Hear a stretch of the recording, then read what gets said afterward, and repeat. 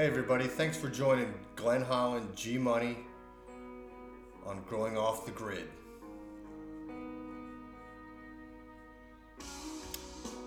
The intro here is one of my favorite newer reggae songs by Stick Figure called The Weight of Sound, and kind of fitting for what I'm doing and what I'm creating.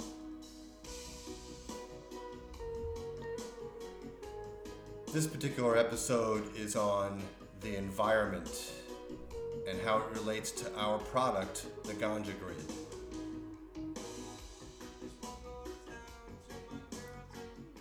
Thanks very much to Stick Figure. Hopefully we'll be seeing them again live in the near future after this whole pandemic thing finishes up finally. Okay, so basically there's a piece of our product, the Plant Vibration Trainer, which has to deal with not only the improvement of specifically plant and human growth, but on a larger level, planet growth. And the reason why I say that is because as we continue to become more technologically advanced, there should be ways that we can continue to not harm the planet. And we all know about fossil fuels, and we all know about the effects that it can have on the atmosphere, on the planet warming, and all of these things. Well, one of the pieces that we want to address with the Plant Vibration Trainer is to reduce some of these wastes that we have that could potentially harm the planet, harm the people, harm the animals, harm the fauna and the forests and the oceans and all of these things. And so when I grew up in the 70s, there really wasn't any recycling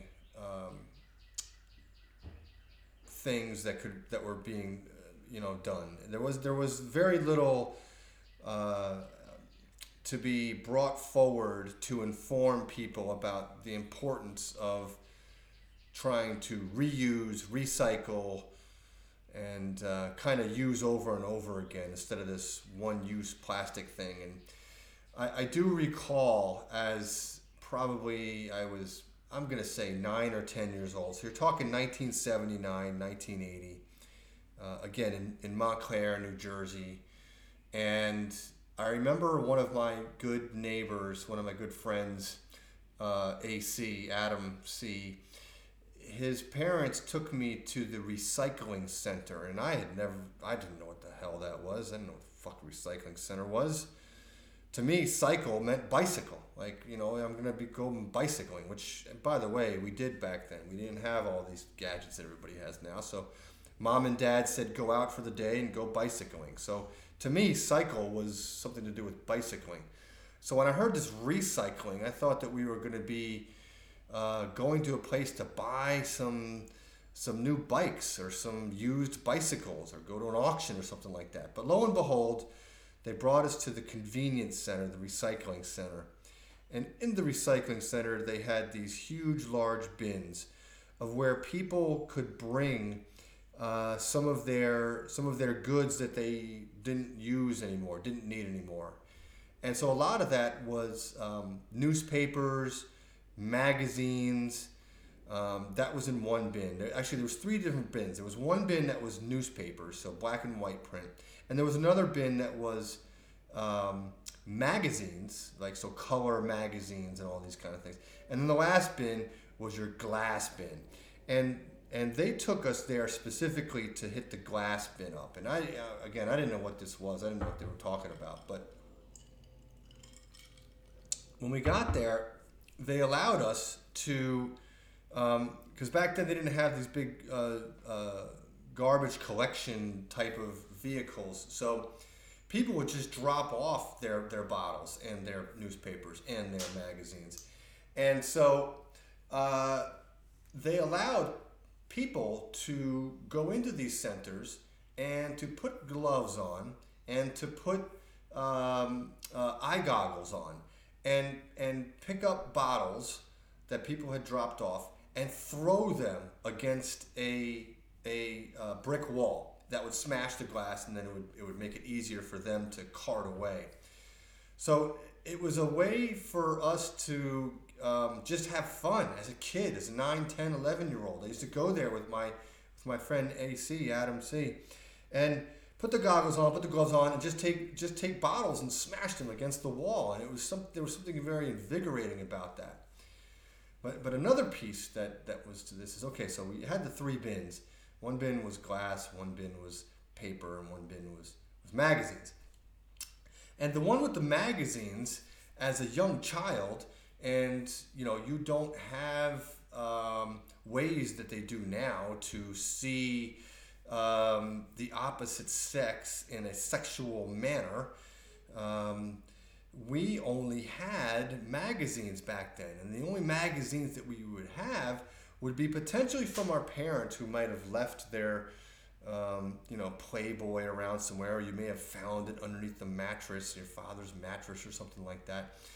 But in these bins was also nudie magazines in this big, huge, like, you're talking like 20 or 30 foot by 20 or 30 foot container full of magazines. So being that age, being that I knew that there were magazines that had nude pictures in them, and that they were being recycled at this center, as a child, I used to sneak in there on off days, right? So they'd be closed on a Sunday. So me and a couple of my friends, we would bike down there and sneak into the convenience center, the recycling center, and jump into these bins and fumble through thousands and thousands of magazines looking for the nudie ones, the nudie ones. And back then, some of the names were Jugs. Jugs was a good one. Penthouse was a good one. Oui, the French one spelled O-U-I. Oui was a good one, because we knew about Playboy, and that was okay. That was, you saw a naked woman and you saw what they were about. But these other ones were a little more risque and a little more debonair, and they had some actual action in them. So growing up, I knew a little bit about recycling from a very bad way. And, growing up through my 20s and so forth, it meant no difference to me. I didn't give a crap about the environment. I cared only about myself, right? I mean, that's what you did as a child. You typically think about yourself.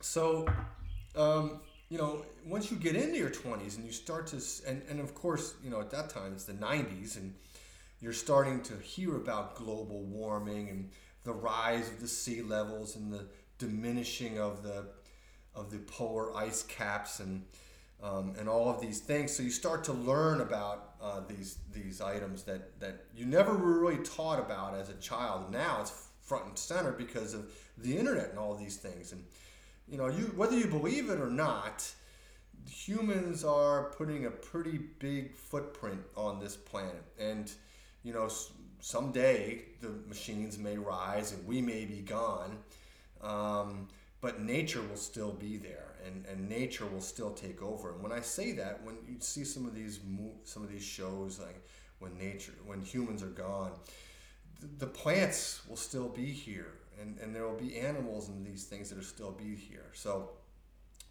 as we started to develop the plant vibration trainer, the very beginning of it did not include any component of being environmentally stable or environmentally friendly.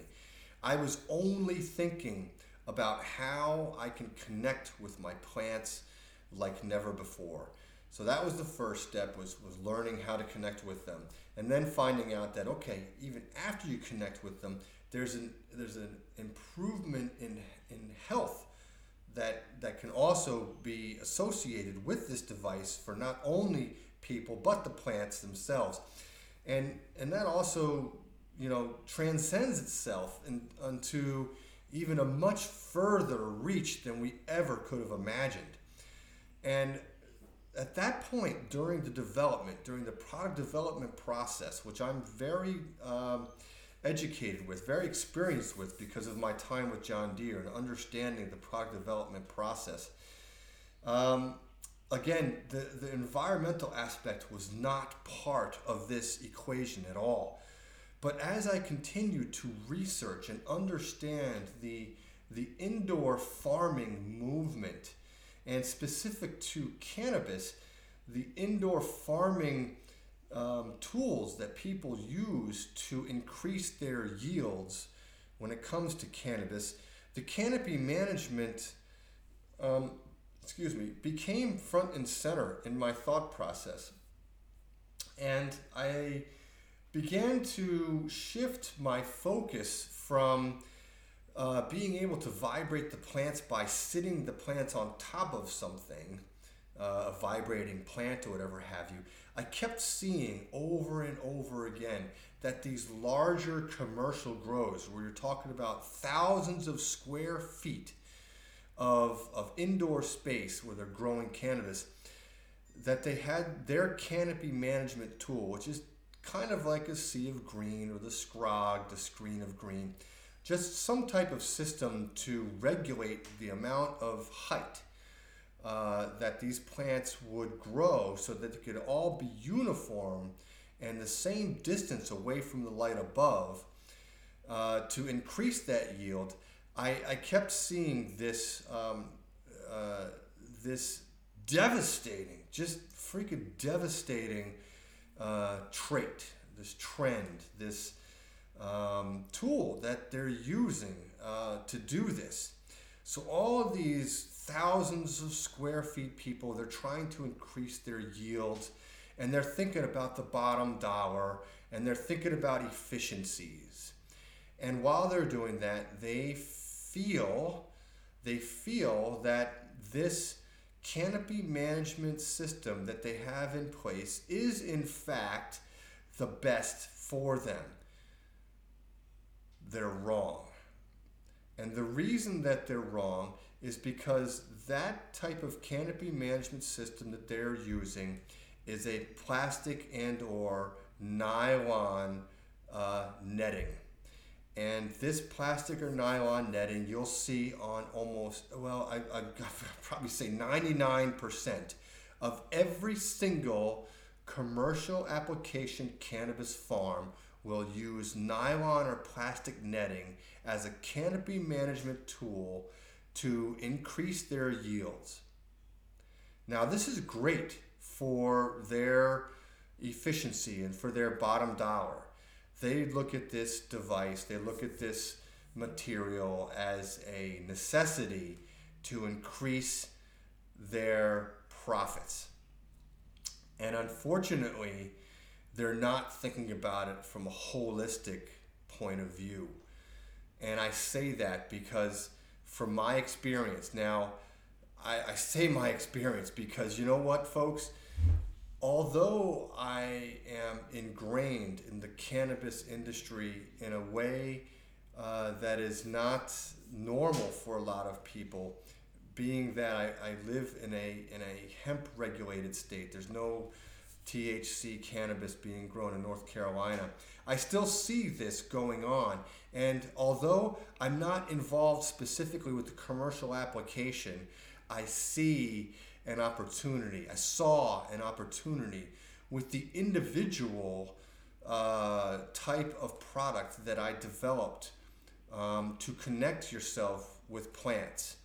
And so I changed my strategy from the underneath vibrating table prototype to a canopy management prototype. And I saw an opportunity to not only integrate my product into a canopy management system that not only could be used for the individual but for the commercial application as well. And that brought a new benefit, a new advantage to my system over what's out there right now. And so all these big commercial guys, they'll use this nylon plastic netting and they'll drape it over the top of their plants when they're a certain height, certain age. And they do this for efficiencies. And then as the plant grows, they do not train the plant, they just let it intertwine. So the plant grows up and through the square openings of these nylon and plastic netting. And it works great for a level canopy to be created and get that certain spacing from the lighting. Works great for that. It's awesome. So what's the problem with that? Think about that for a second. So when it comes towards the harvest time, and from what I understand and from what I see, the harvest time in a commercial application, a commercial building, a commercial space that grows cannabis is they get their trichomes to the proper hue, whatever they're going for, whether it's completely clear, opaque, or amber, right? And then it's time to harvest. And I've observed people cutting down their plants, which is a manual process, and they do it in different ways. And I'm not sure who does it the best way. There's experts that are out there. Some cut underneath first and then take the netting off. Some take the netting off first and then cut underneath. So let's take this one step at a time. So let's say that this particular commercial application, after their plants have matured to a certain age, and it's time to take the nylon netting off of the plant so they can harvest it. So then they start to roll this nylon netting off of the plant, and while they're doing so, they're kind of like ripping the nylon netting through the intertwined plant so that they can get it off of the plant. And while they're doing this, they are damaging their plants. They're damaging the fruits. They're pulling off some of the trichomes, and they're just making a balls of their harvest, and all of their hard work to make this beautiful sticky icky trichome filled cannabinoid, terpene, flavonoid bud that looks just awesome. And if you look at all these pictures they all show the pictures before they rip it off, right? And so then they rip off this thing, and you're damaging your buds while you're doing this. While this netting is coming off of them, you're damaging your babies. All the fruits of your labor you're damaging as you're ripping these things off. And then once they have it off, they take this bundled up pile of nylon netting. And I've spoken to a few people, and a lot of them tell me, well, we clean them. We try to save it, and then we clean it, and then we reuse it. And I'm finding that very, very difficult to comprehend. I'm trying to think of it from their point of view. And yes, the nylon netting is probably fairly inexpensive for them to use. But when they're damaging their fruits and when they take it off, are they going to unravel this net and clean it and reuse it when they probably could just as well buy another roll of it for the next harvest? And what happens to that one they've just taken off? They throw it out. Or maybe it gets damaged. Regardless, I know that a lot of this netting ends up in the oceans. So I'm going to read this little blurb here. Plastic netting is the leading source of agricultural plastic waste. Globally, it is estimated that agricultural plastic waste accounts for 2% of the global waste burden. This is equivalent to 5.2 million tons of waste based on 2010 statistics. It just doesn't. This is old, right? This is 2010. These statistics.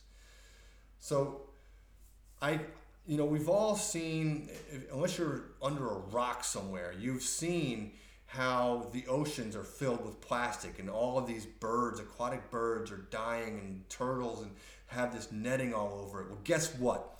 Your fucking canopy management system is one of the contributors to that motherfucking shit. I don't care what you say. And if you don't throw it out and you clean it, then that's a waste to me, because it just doesn't work the way, it just doesn't work in an efficient, environmentally sensitive way.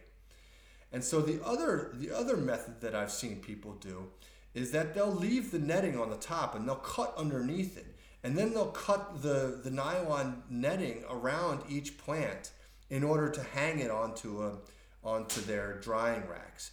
Either way, they're taking off this nylon netting that has been entangled with your plants, and it's damaging your plants. And then most of the time, you are not reusing it. You're throwing it out, and it's plastic. It's plastic fucking waste, which is not good for our environment. And then you're taking a bunch of manual labor, you're hiring a bunch of people, maybe not hiring a bunch of people, but you're taking a lot of labor time for each person to go in there and cut each individual plant and then hang them on another device to dry them and cure them. So whether that be what they call drying racks or just rods that they have, they're cutting them individually, and then they turn around and they hang them on these rods, and then these rods or these racks get brought and they get put into a drying room where they'll sit for their cure period before they go to processing. So where I'm trying to bring you with this is that when you use the plastic nylon netting as a canopy management tool, you are being wasteful. You may think in the beginning that it is a cost savings. But if you're in this for the long haul, and year after year you're having to buy nylon netting on an annual basis, I'd like to know what that cost is. Not only for the material, but the waste that you are creating when you're ripping it off your plants, and when you're having to pay labor to take those plants and hang them onto drying racks. Okay? And then I want you to think about the Ganja Grid and the Plant Vibration Trainer as a canopy management tool. So I want you to think about, environmentally, my product is aluminum. Okay? And aluminum is one of the cleanest materials on the motherfucking planet when it comes to metal. It doesn't hurt it doesn't hurt the environment. It's sustainable, right? I mean, there's aluminum in the fucking ground. There's not plastic in the ground. Plastic is fucking man-made. Aluminum, you can fucking ore, you can mine it, folks, right? So if while I'm continuing to develop this product and scale it to a commercial application, not only are you going to get the improvement in plant health and grower health by the connection with your plants, you are not going to damage your fruits because you're not having to rip this thing off when you're going to harvest. What you're going to do is you're going to cut underneath the grid and use the grid as your motherfucking drying rack. Now, so you're not, during the harvesting process, you're not having to tamper with the fruits of your labor. You cut underneath the grid, you turn the grid upside down, you bring it into your drying room, and you hang it in racks there. Now, do I have all that designed yet? No, but I will. with the help of some people that are out there that are listening to this right now, you will be reaching out to me and you'll be saying how you can help, or how can I help, Glenn?